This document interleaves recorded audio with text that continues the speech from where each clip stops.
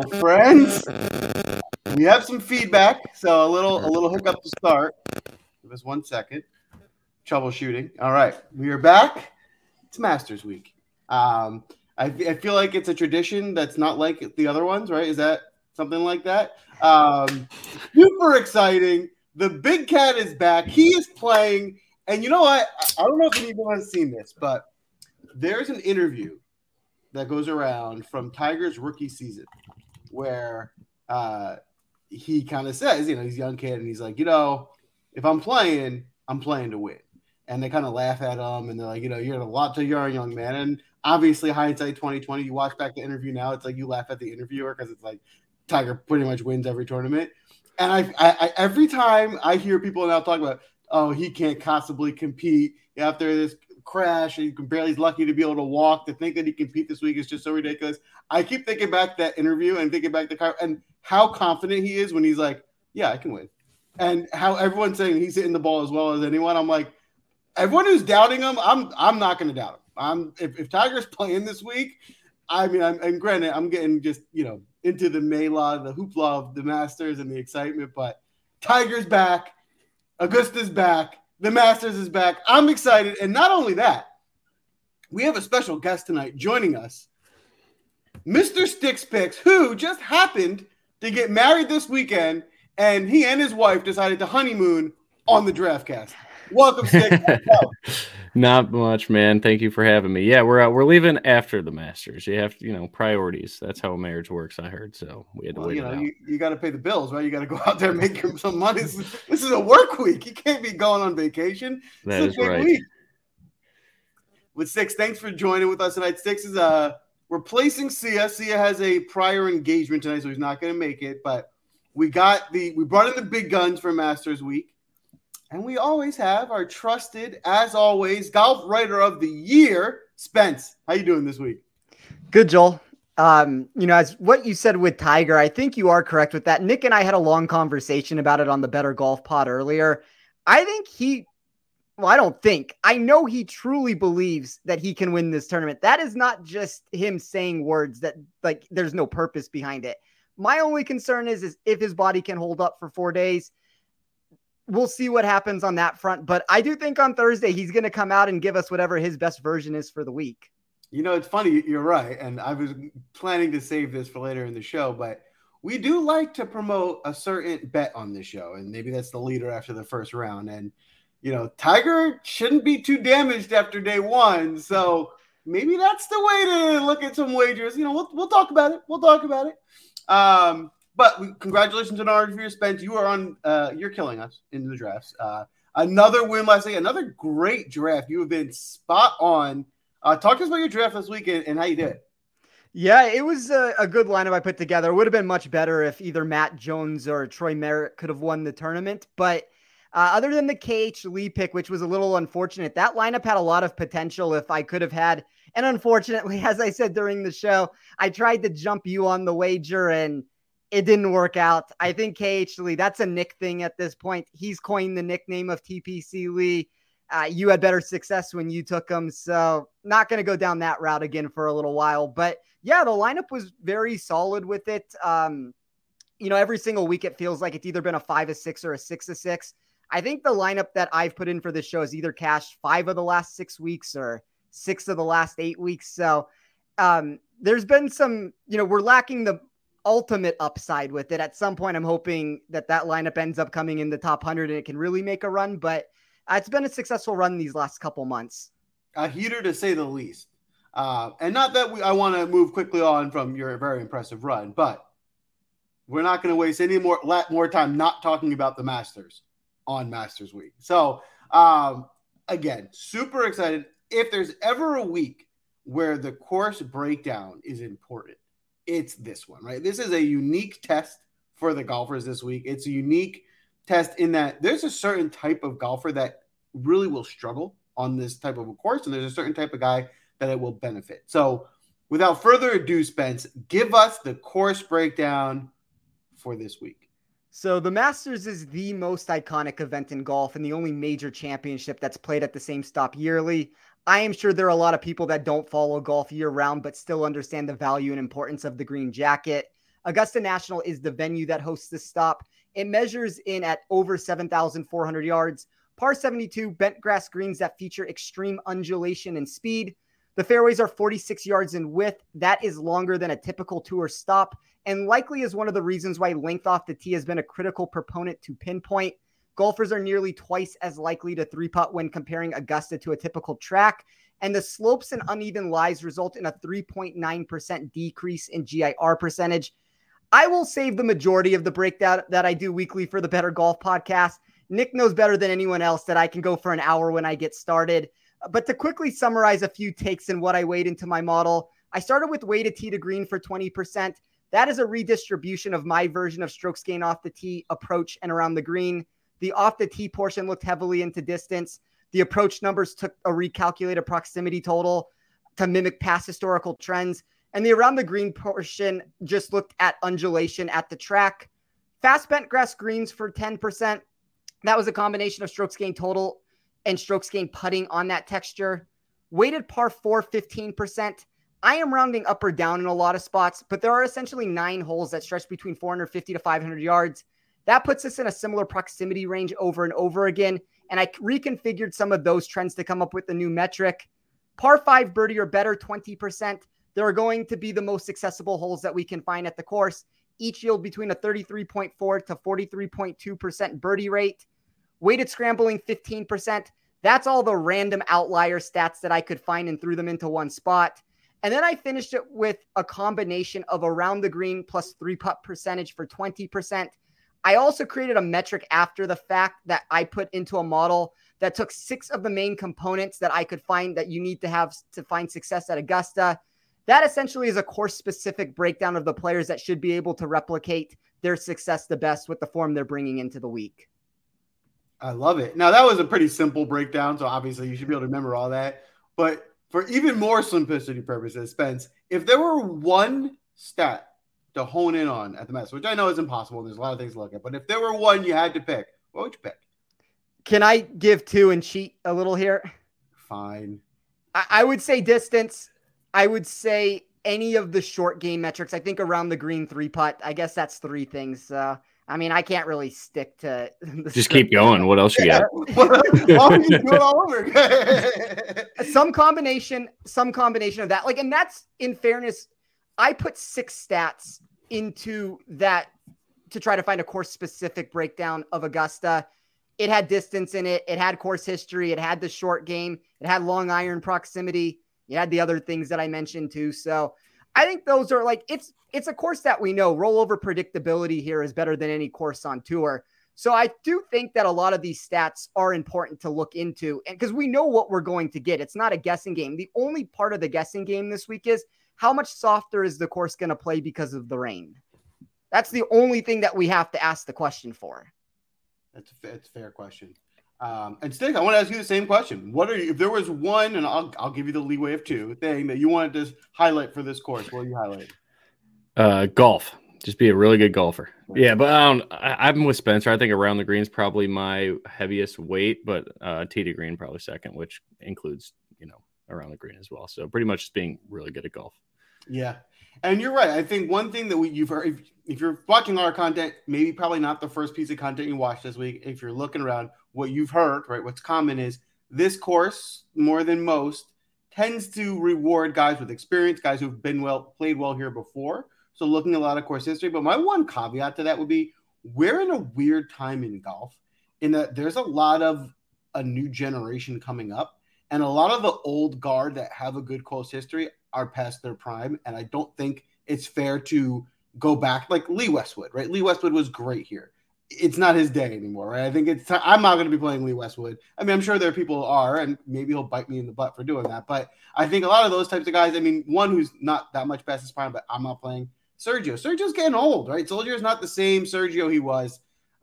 He was, he's won here. He doesn't consistently do well here, but he has done it before. So I think it's time to start looking at the new guard and which guys are going to start rising and who are going to be the new wave of guys that find long-term success playing this course. So with that being said, how are we going to find those guys? We're going to have a draft between the 3 of us and you, the audience, participating, and we're going to find out who is not only the best drafter, which is so far Spence, but that's not going to last forever for this week at the Masters, and which guys that we are highlighting. So, Spence, you won last week. You picked the draft order. You gave yourself the first pick, and you've penciled in Jason Day, which is that's a contrarian play. Yeah, very contrarian considering I don't think he's even there, but he might be there in the crowd. Which anything can happen. Tiger withdraws. There's no replacements, but still he's still there, so it's something to think about. I'm going to be picking second. The audience, you're going to have the third pick, so get your nominations in. And then the most recently married man, Sticks picks, picking fourth on the turn. It looks like Spencer was not pleased with the fact that he got picked first and he decided to leave the draft, which is an unfortunate turn of events considering he has the first pick. But get him back in. While we wait for him to get back, I will just re-highlight the rules. So, the snake draft. Nick, you're going to get 2 picks on the way back. You have to stay within a typical DraftKings lineup salary.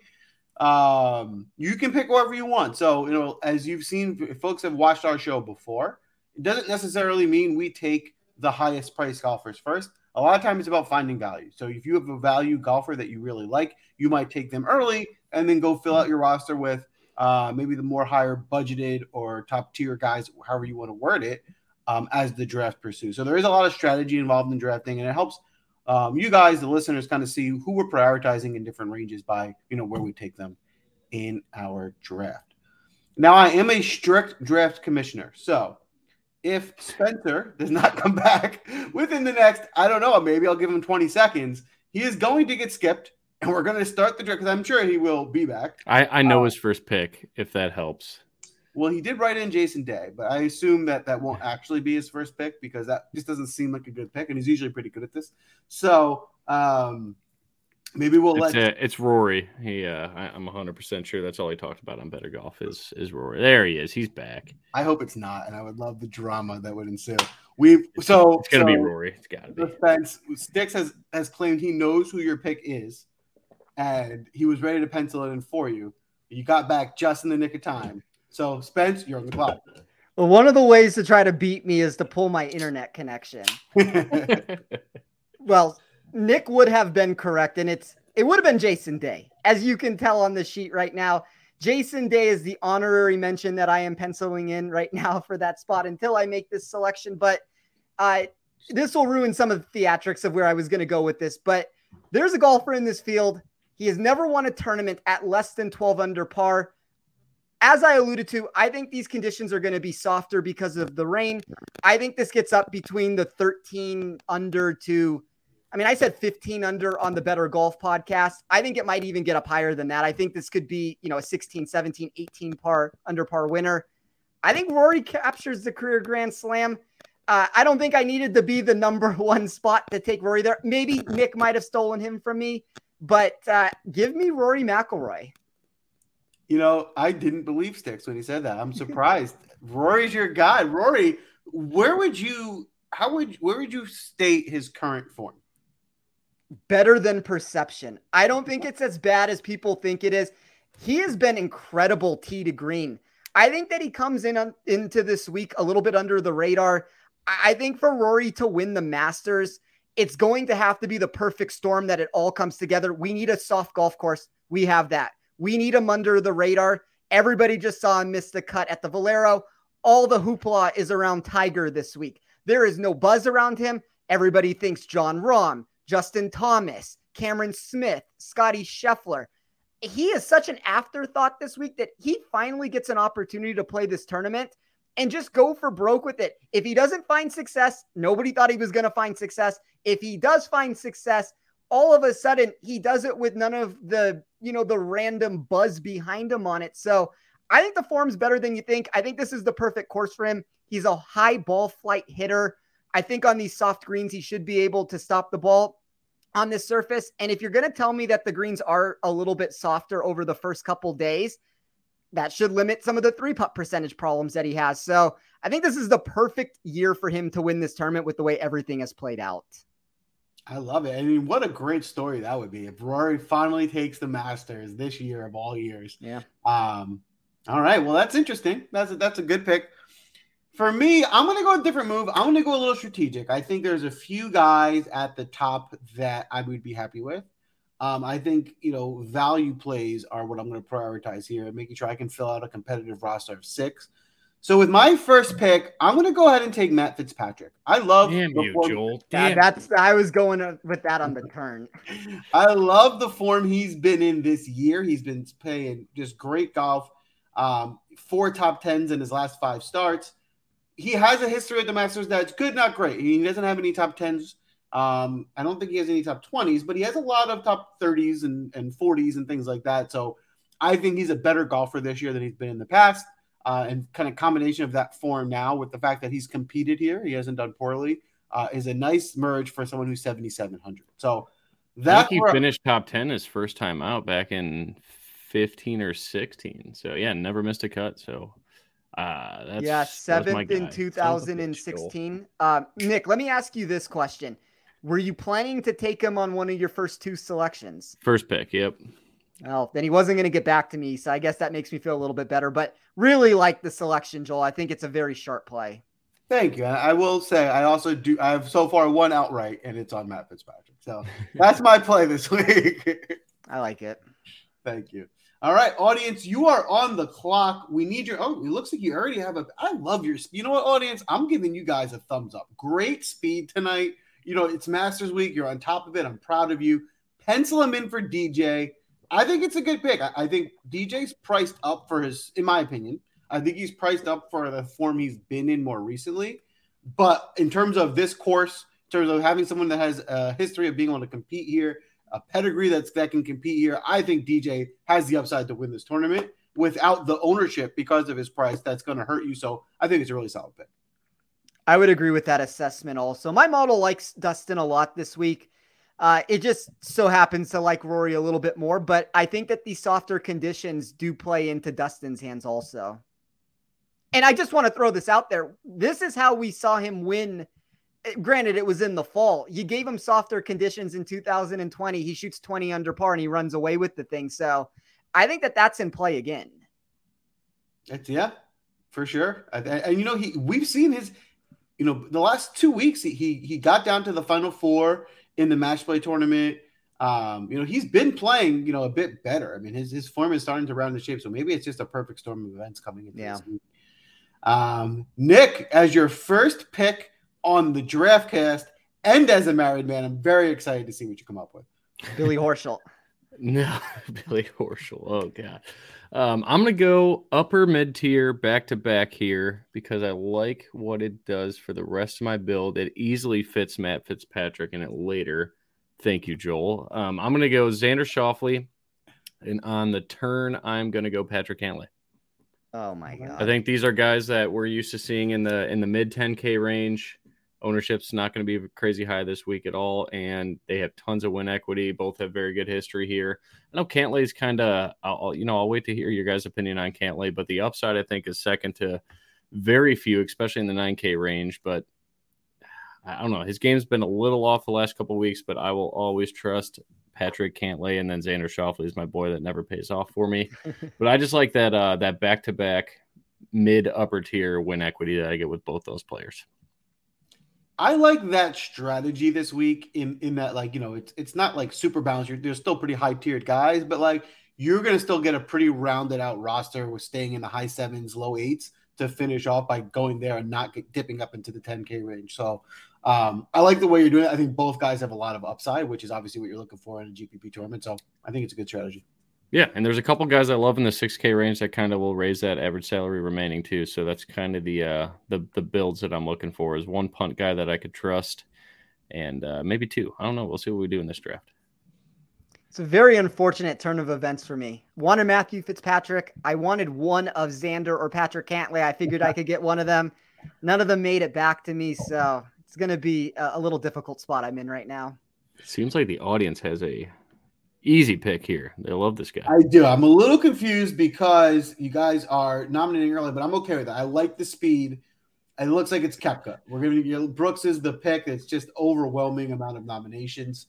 I told Jason I'd do a beer per round too, so you guys got to slow it down. You got to start chugging. All Again, the audience, I think this is a great start. You know, you will have to kind of come together and make sure you can round out this team with some of those, you know, more budget guys. But at the top, I think those are two guys with really high upside at this course. Yeah. All right, I'm on the clock. So as I am kind of fostering this draft, I actually wasn't paying attention. So let me come down here and make my next pick. I might stick to my strategy of staying budget. And before I go up top and start picking out guys that I really want to spend up on, I don't think I need to take. There's a guy I want that I think I can strategically wait on, which is I was going to say, can the board afford him? That's a good question as well. I don't think we can. I'm going to go ahead and I'm going to take Joaquin Niemann. It's a similar thought process as Matt Fitzpatrick. This is a guy who I think has much upside as a lot of the 9K range. You guys are just killing Spencer. I mean, it's been every pick today. There has not been one pick and Nick knows who I like this week. I'm going to let you finish, so I don't want to cut you off here, but Joaquin Niemann's one of my outrights this week. I think he has a chance to win this tournament, and I'll let you talk about him a little bit more. I think you're right. I think that's what Joaquin Niemann is. Like, he's, you know, not as safe as some of the top tier guys. Like, there is that potential that he gets you at 35th place, whatever it is. But he does have the upside, right? When Niemann puts together a week, he can, you know, win this tournament, like you said. And the thing with the Masters is, you know, unlike other courses where guys can get hot, I just don't think there's a lot of guys, you know, below 7,500 that can win, right? And I think, you know, there's maybe 15 to 20 guys that really have a shot to compete here. So to be able to get, you know, you want to fill out your roster with a lot of guys who have that high top 10 upside. So that's what I'm trying to do here is I'm trying to fill up as much of those as I can in the more budget ranges before I go up top and find some guys that we know are more likely to be able to be in that range. Yeah, that makes sense. All right. I guess I will move us along with two picks. Unfortunately, I don't have one pick right now. So give me a second to try to figure out where I want to go with this. Take your time while you're thinking. Nick, let me ask you, we're not going to give away your picks because, you know, obviously we still have a lot of draft to do, but how many guys, because you mentioned the 6K range, how many guys down there would you say you have in your player pool? This week, I will give you the exact number. I just built all my lineups. It is 34. How many guys in the 6K range do you have in your player pool? 6K range. Sorry, I don't know if I heard that.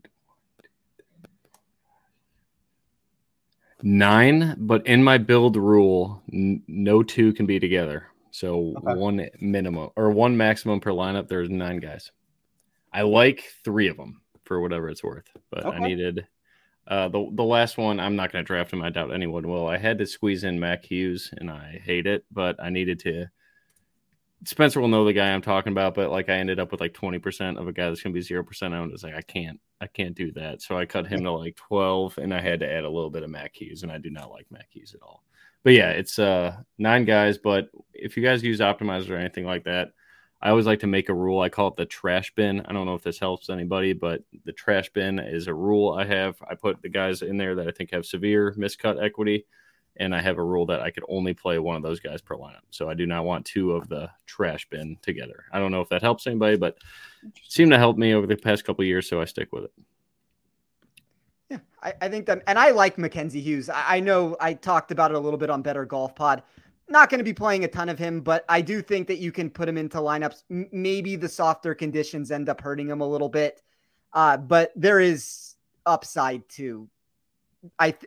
Relative upside to be had for him. Like if he came in the top 20 or 30, I don't think it would be a shock. Yeah, the putter can get hot. That's the only reason I put him in. Is like, okay, if he could find the green a little bit, the putter can get hot. Just make the cut at that price is all you need. Yeah. All right, guys. I will make a selection right now, and this is not what I was planning to do at all with this.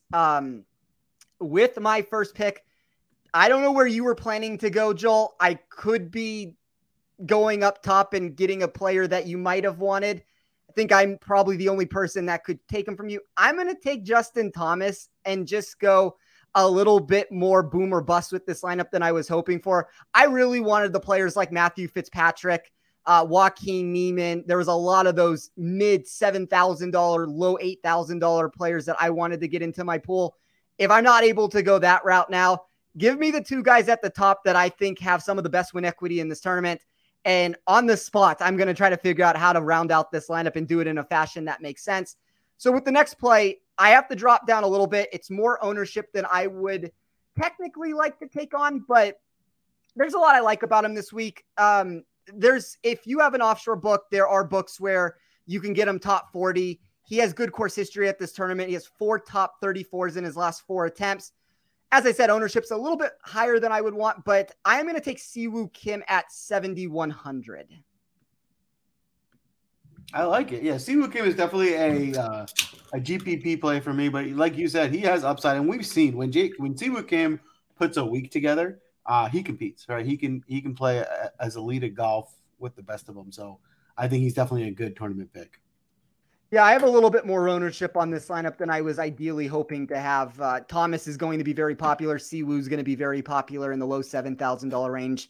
I assume at some point I'm going to have to try to find a contrarian play, but I guess we'll see where it ends up going. And with the Masters week, I think we were talking about this a little bit before the show. Nobody's that highly owned. Even at the highest ownership, it's maybe low 20s. So, you don't want to take all the highest owned guys, but for the most part, you can pretty much feel free to play one. As long as you get a different, at least in 1 or 2 spots, you should be okay this week. That's true.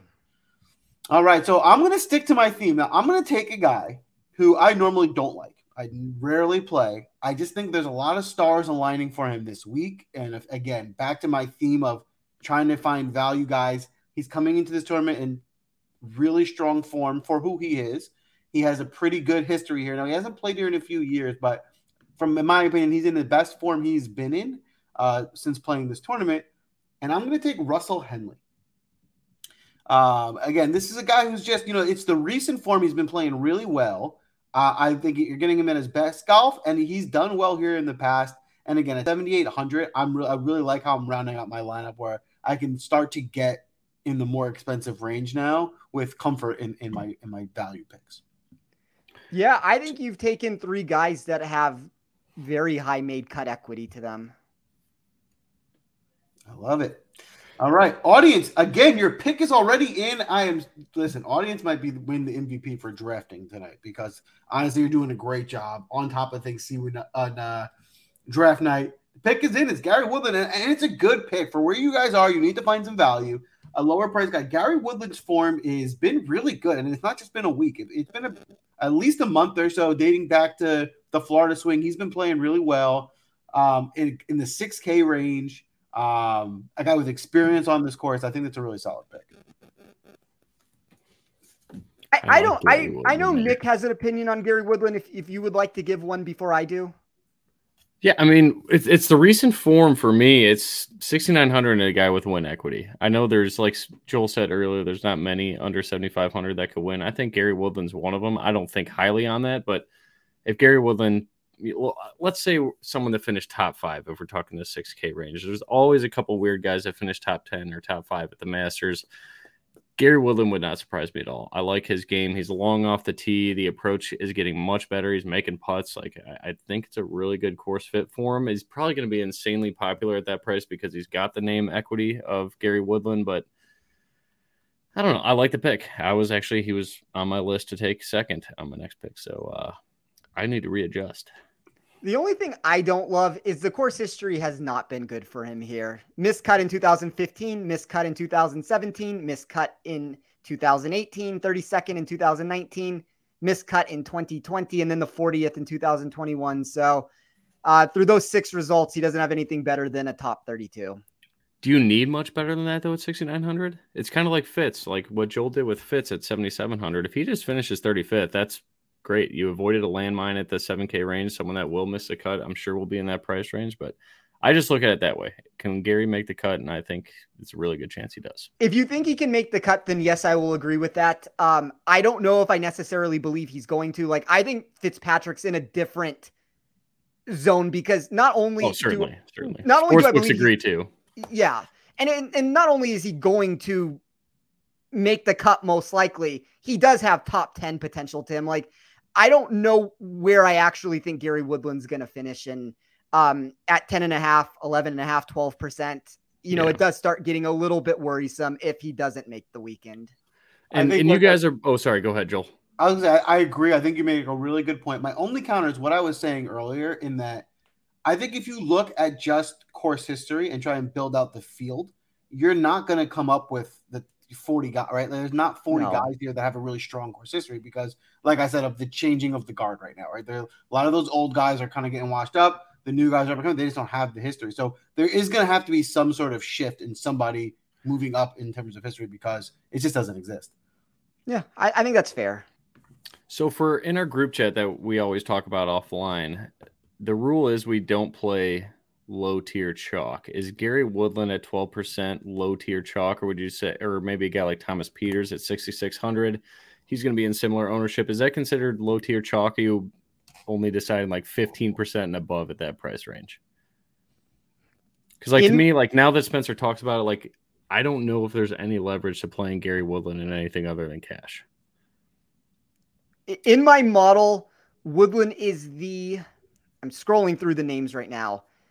I believe he is the highest owned guy I have in the $6,000 range.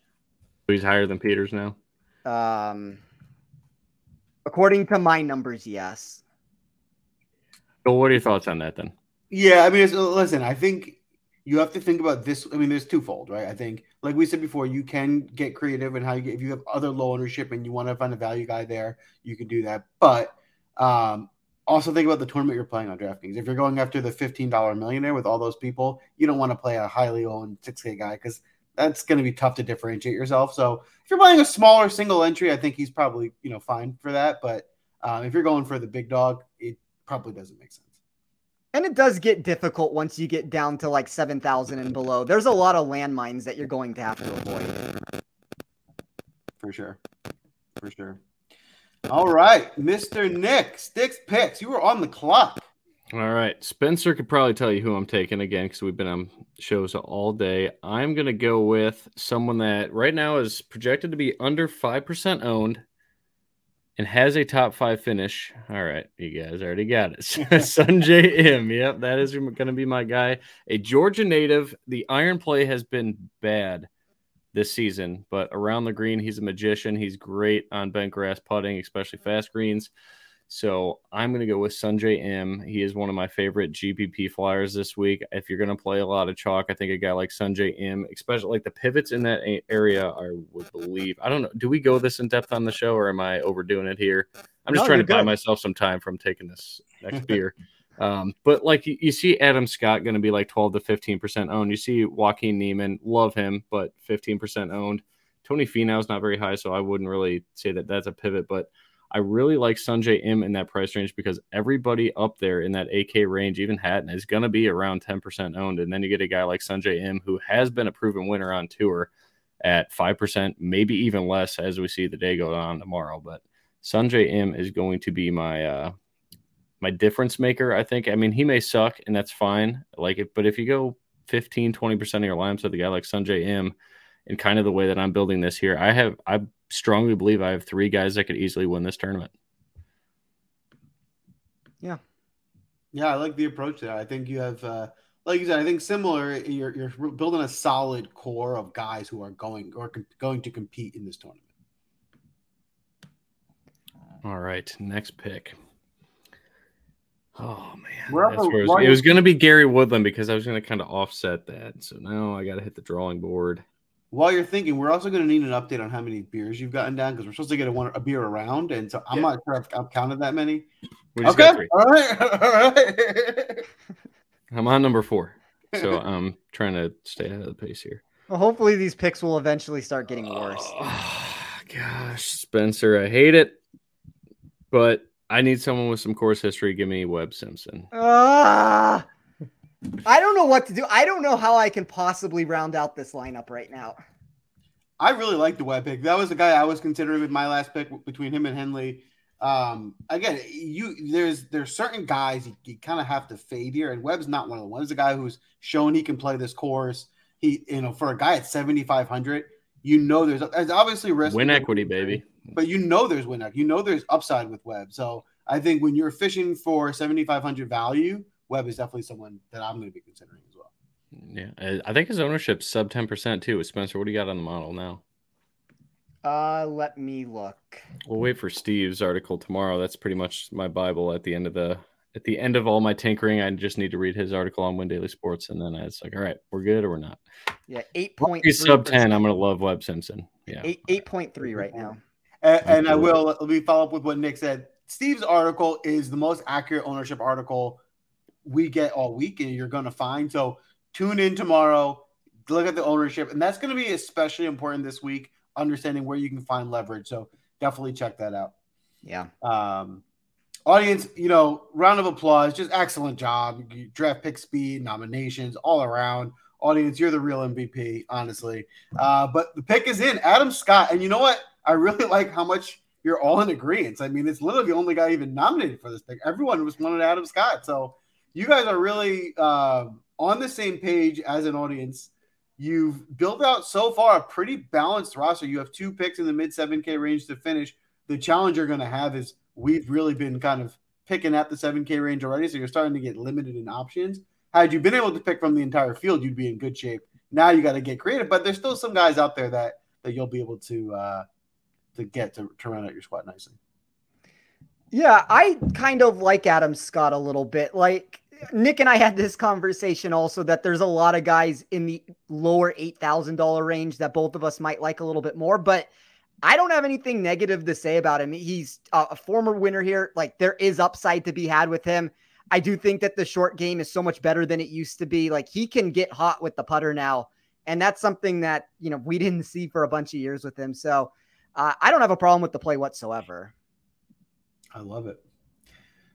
All right. So I'm back on the clock. It's time for me to take someone a little higher priced. I'm going to start rounding out my squad. And funny enough, what landed to me, I wasn't planning on going this route, but it's kind of how it fell with who you guys took. I'm actually going to take the highest owned golfer probably in the field, which is Cam Smith. I mean, Cam Smith, I think, has been playing great. He certainly has upside to win the tournament.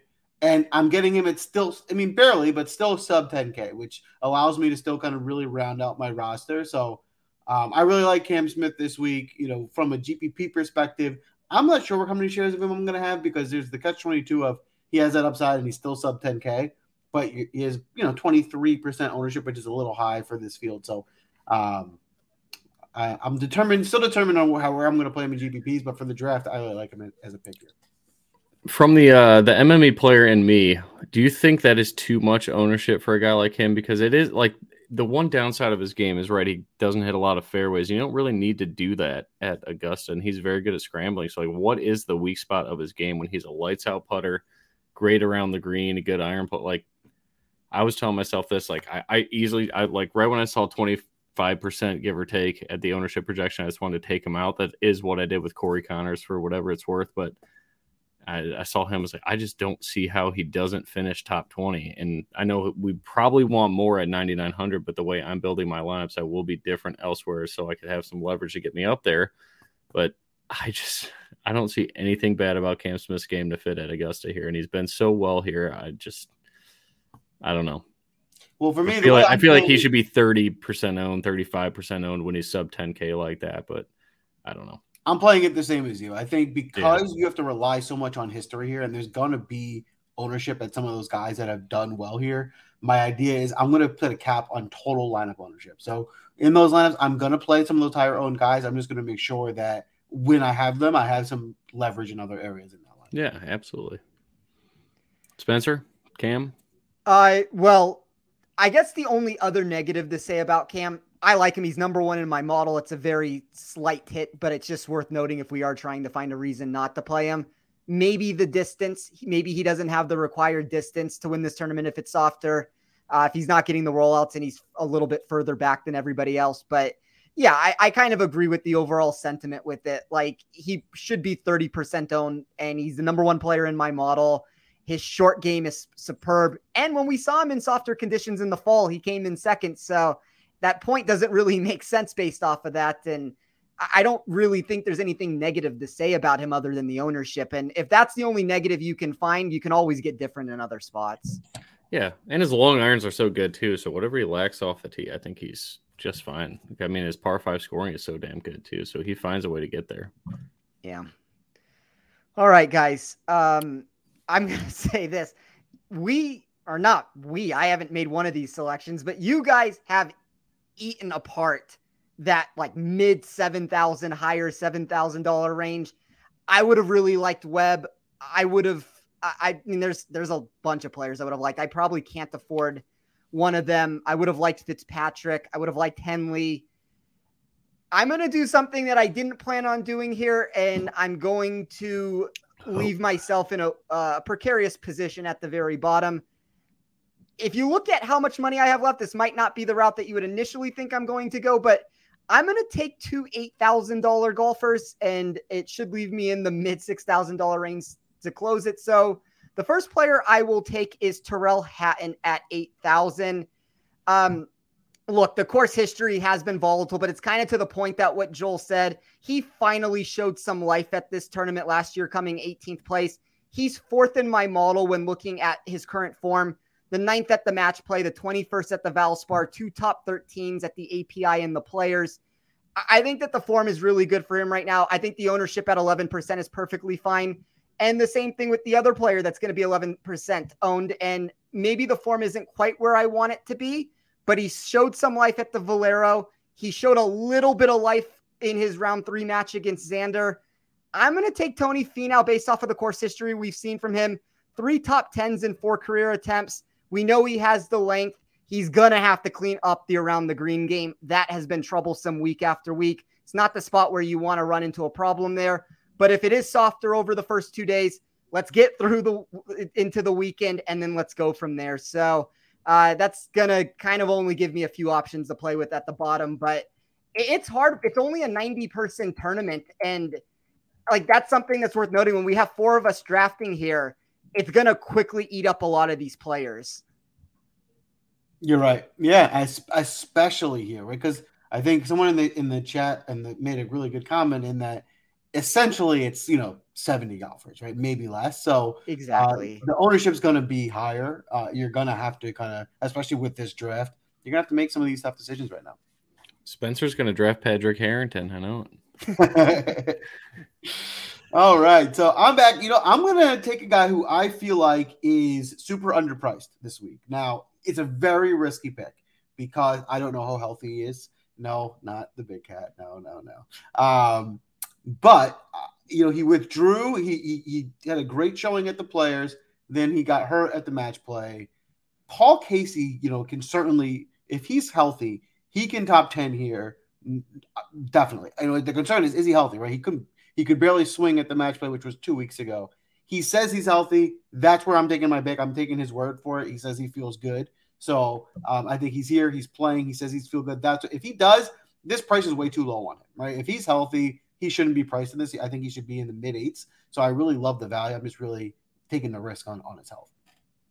Yeah, and as far as the match play is concerned, I'm sure he pulled out of that tournament to not get hurt for the Masters. So it may be less of an injury than we think it is. I mean, obviously it was enough to pull him out of the tournament, but if he says he's healthy, sometimes you have to trust the player for what they're saying. Yeah, and that's where I am here. I'm just going to take him at his word and hope. So, audience, you're on the clock. We're going to get your nominations in now. We already got one, but we do have a few comments. So I want to just kind of go through some of the comments here and answer some of the questions. I did see a question for me. What's the total ownership you want to go over? That's a good question. Probably 100%. So I want, you don't want, I mean, that's still pretty high. I think you could probably go lower, 80 or 90. I think I want a majority of my lineups probably closer to under, but if I have a couple at the top that are, at 90 something %, I'll be okay with it just because it's really this week that, it's the guys that we know are popular that do well here are the ones that you're going to want to target. So that's how I'm looking at it. It'll be a little higher than me normally. I'm probably normally more closer to 80%, but for this week, I'm going to give it a little bit more leeway.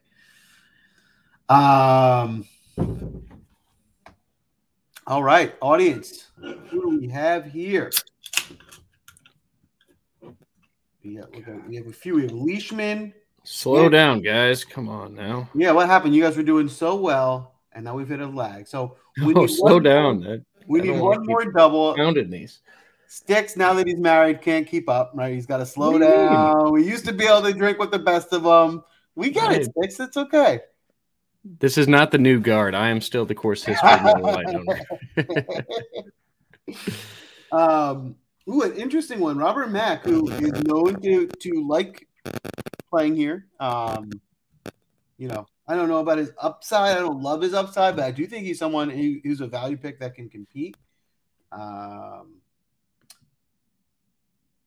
Charlie, we need clarity from you. You mentioned Tommy, but I think you're just talking about him in the context of Billy Ho. I don't think that was a nomination for you. So it looks like the second is going to go to Leishman for the audience. So again, good pick. You know, I think your price is right.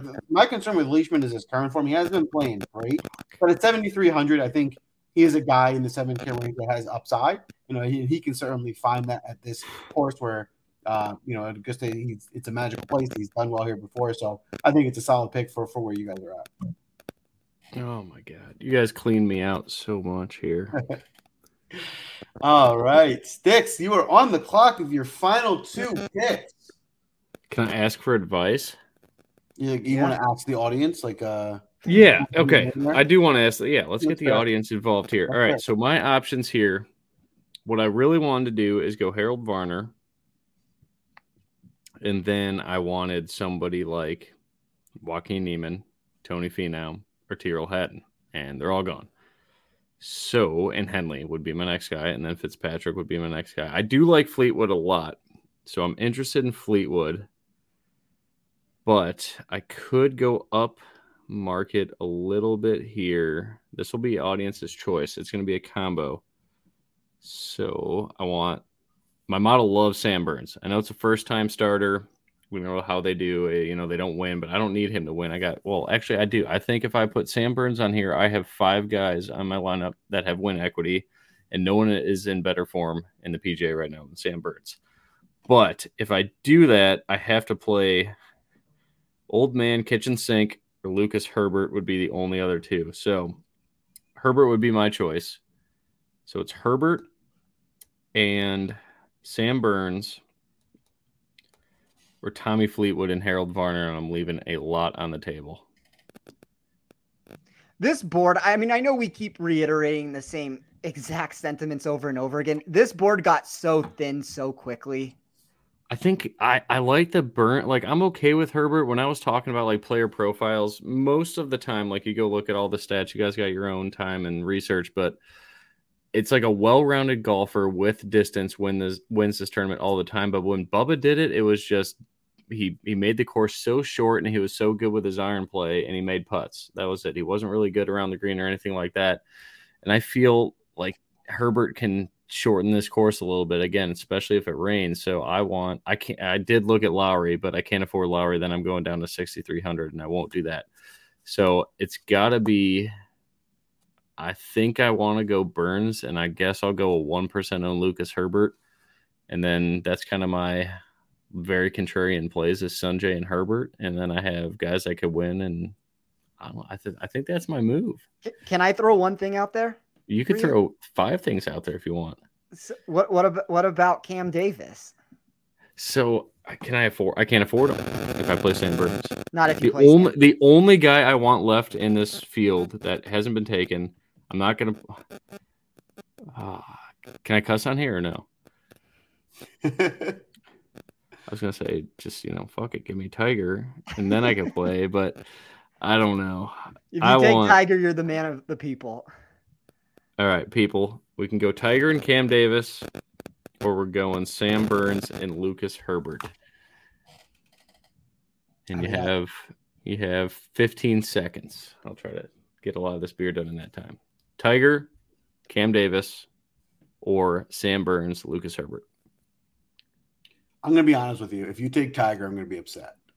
You got enough money for him. Yeah. I'm going to, I would not. Tiger and Davis, they've spoken. Let's go. Do it. Oh, man. I was like 100% sure no one was going to take him. I was saving him for my last pick. I had a whole thing planned for it, and now I'm just crushed.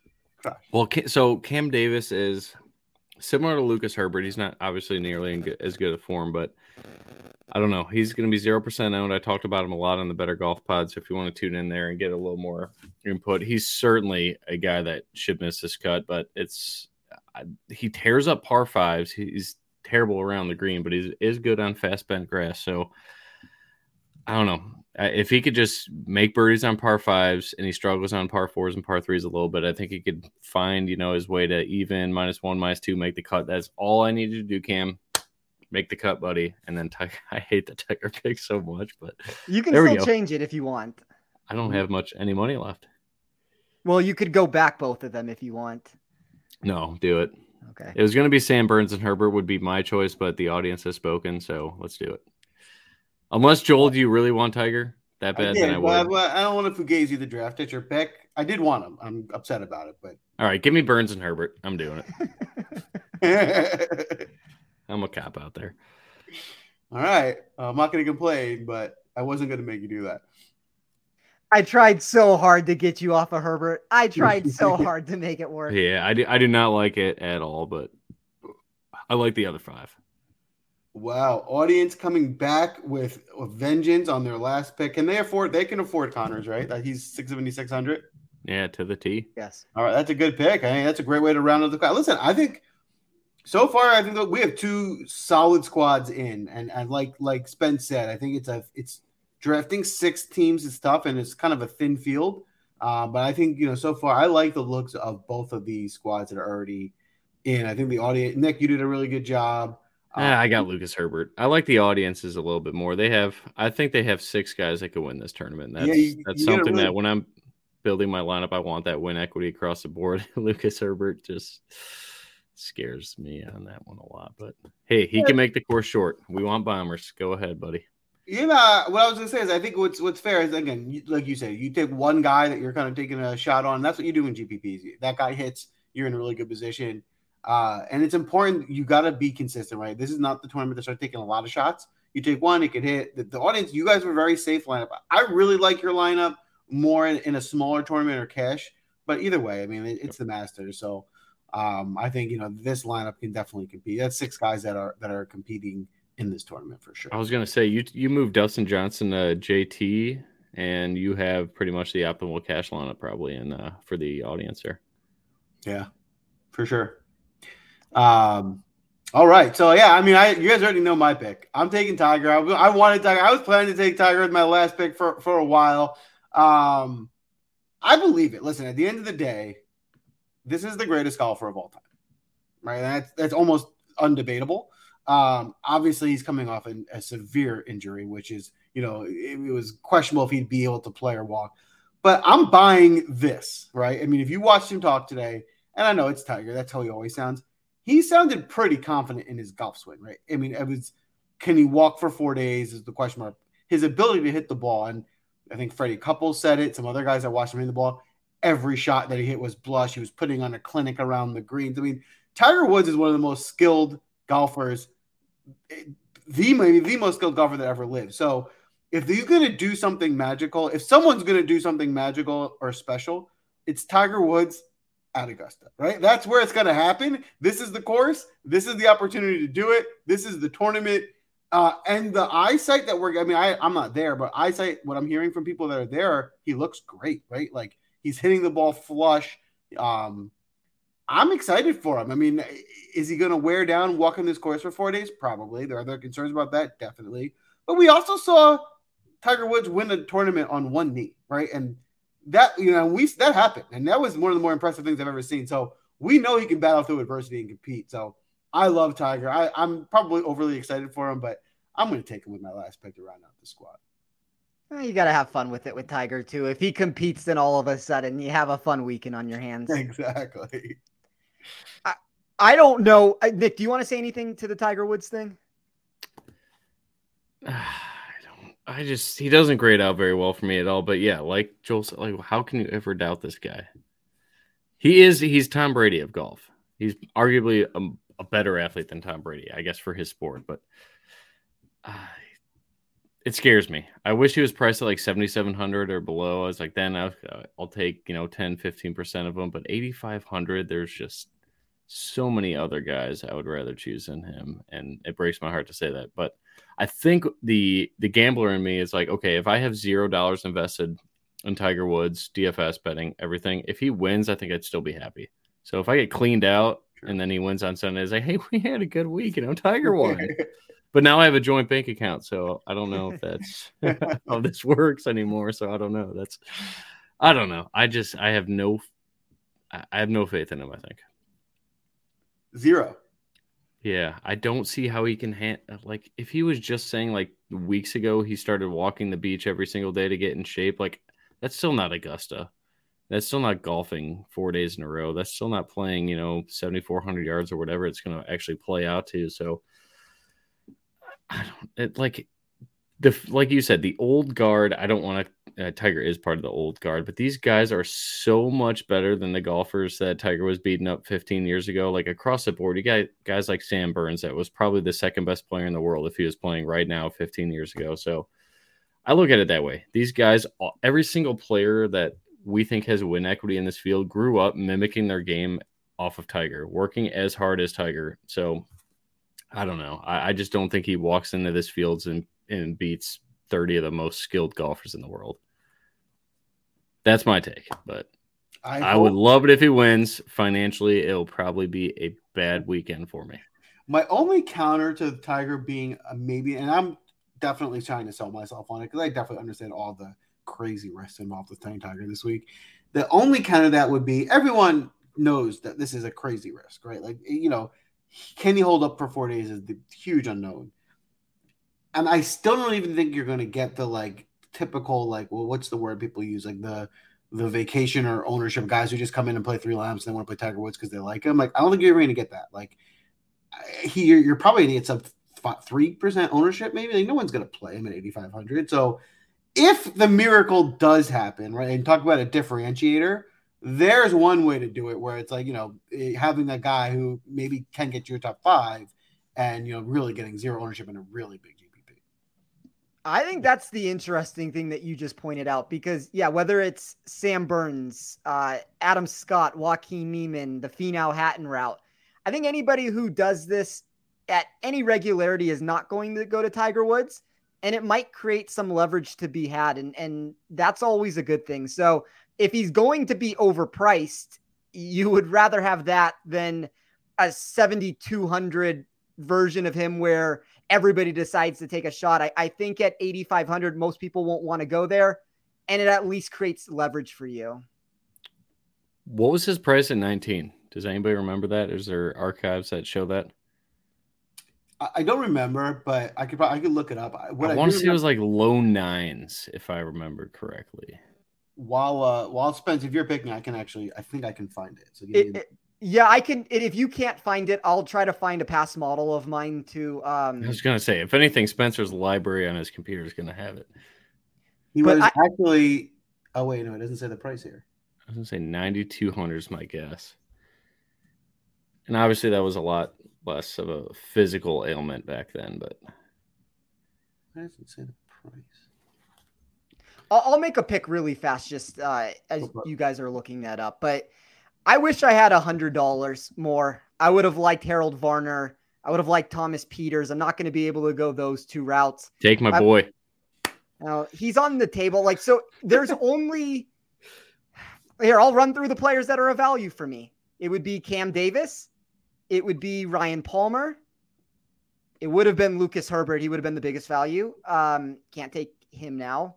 Stuart Sink, Mackenzie Hughes. I mean, technically Danny Willett, but that's starting to get way on the wrong side of things. Fred Couples. I don't know if he's going to make the cut. Bernard Langer seems to make this cut. He has German a couple. Hammer. He has a 29th in 2020, 38th in 2018, 24th in 2016. I don't want to go that route. I do kind of like him as a golfer, though. I think that, the way that he has been able to just keep performing on his tour is incredible. He's the Tiger Woods of that tour, but I'm going to go a route that I never envisioned when I started this show. And I guess at least it doesn't make me a liar for what I said a second ago when I told Nick about this guy. Give me Mackenzie Hughes at 6,300. I don't know exactly what the upside is. I mean, there's a lot of things on my model that's not going to like with him. He came 40th here last year. I don't know. I mean, like, it's slim pickings. Like, I'm going to have to make a decision, and it's either him or probably Cam Davis were the two most logical choices. I just think with Mackenzie Hughes, I have a better chance of making the cut. I think Cam Davis is going to be very volatile this week, which isn't a bad thing. I don't think that that's necessarily a negative with it. I just think Mackenzie Hughes is more likely to get through the cut. And if that happens, Rory, Thomas, Hatton, I think I have 3 guys that can win there. And then I do think with Siwoo Kim and Finau, I have top 10 or 20 potentials there. Yeah, I think for this field, we came up with some very competitive lineups. This looks like a really good draft. Audience, please chime in. Before you do, hit the like button, give us a follow, subscribe, goes a long way. Let us know who won the draft. Who's your favorite team? I think the audience has the safest team. They got a really good looking team in terms of upside. Ooh, I think everyone's team's got a lot of upside here. I like all the teams here. We got a Tiger price update too in the comments there. We do 10-5. I would have never guessed it was 10-5. Holy shit! What I was gonna say when we started looking that up is I remember back then, even still, everyone still loved Tiger so much, and he was still healthy that like he was just inflated. Even in betting markets, everything he was still Tiger, and so everything was inflated, right? And he would still always be the highest priced guy in the numbers, and he'd be over-owned just because he was Tiger Woods. So at least we're not getting that anymore, right? So that was a little bit different. But it's going to be an exciting week. I mean, the coverage, this is the Super Bowl of golf. If you're watching the show, you know that already. It's the most exciting week in golf. Get your lineups out there. Get your bets out there. You're going to have a lot of fun following the golfers this week, the coverage. Weather will be interesting, so definitely tune in. Make sure you have an understanding of tee times, what the weather looks like. But before we wrap up today, we still have our first-round leaders, and we have our outrights. And we're going to hit you with those. We're going to start in the first-round leader market. Spence, do you want to kick us off? We don't have Sia, who has been on an absolute tear with the first-round leaders, which is just like shockingly amazing. If you follow us, get into Discord. I'm sure Sia will drop in his first-round leader plays there or on Twitter. But for tonight, Spence, who are you looking at in the first-round leader market? I'm boycotting the first-round leader market with Sia not being here. Can I use my time for something else very quickly? Of course. So I was able, I know that it was written into the chat that Tiger Woods was 10,500, but just to throw it out there, number 1 golfer was Rory McIlroy at 11.6, Dustin Johnson 11.3, Nick's boy, Justin Rose 10,800, Tiger Woods was Tiger Woods was 10,500, and then the guy who probably should have won the tournament, Jason Day, 9,100. So just interesting prices to throw out there. And Tiger Woods that week was number 6 in my model. We got another comment here from Ivan. He was 14-1 to win that week. Yes, he was 14. He was the that's insane. So Rory was 6-1, Dustin was 10-1, Rose was 12-1, and then Tiger and Rahm were both 14-1. The one I'm most surprised about is Rose. I felt like Rose Rose was still an elite golfer in 2019.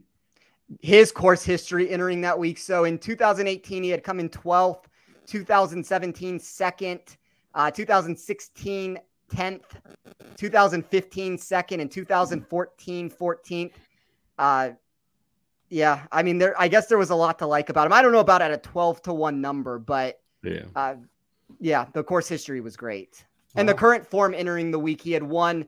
I don't know what tournament it was. I did my model a little differently back then, but he had won a tournament 3 weeks prior to that. And he also had come in the top 10 3 other times. So he was coming in pretty good form then. Yeah, that makes sense. All right. I love it. Nick, how about you? You got anyone in the first round leader market? I'm not worthy, no. First, I don't know if I've ever hit a first round leader. Ever. We can't disrespect the first round leader market. And Sia wins every time. Like, wow, I don't even. And it's fair. Sia does win every time, which kind of makes us feel like we're almost cheating on Sia by even making plays. And he's the winner. We're going to count these half-ass picks that aren't going to win. So I'm just going to give one, right? And I pretty much told you who it is already. Listen, if you're going to play, I can't help my excitement for Tiger being back. I just can't help it. I feel like we're going to get something special if he can't compete for 4 days, which is a very, very likely possibility that he can't compete for 4 days. I certainly think he's going to compete for one. If he's playing, it's for a reason. He truly thinks he can compete. So Give me a first round leader. Maybe he comes out firing day one, starts off with a low number. Maybe he kind of slows down over the course of the week. But I'll take a shot at 45-1 on the greatest golfer of all time and what will be surely the story for the ages for people to talk and write about. So at least you'll have fun on Thursday for something to root for.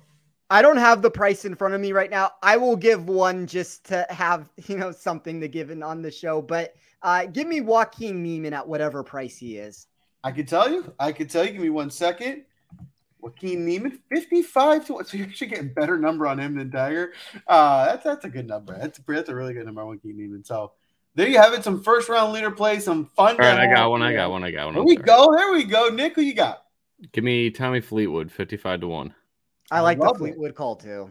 Early tee time, should be receptive greens. Go get it. I think that's the range to target for first round leader. I think those are the guys that are, very competitive still in this field, but that's still getting a pretty juicy number at 55-1. So there's a few guys in this range that I think are attractive between the guys we listed, Niemann, even Casey, Webb Simpson, 60-1, Fleetwood. I think those are the types of bets I like in the first round leader market. Yeah, I would agree with that. All right. Now the outrights. We're going to wrap up here. Spence, you want to kick us off in the outright market? Yeah, I grabbed Rory McIlroy at 21-1 yesterday on FanDuel. I've seen as high as 22-1. If you shop around, he's as low as 20-1 at some books. But really like Rory. I think he gets the job done this week.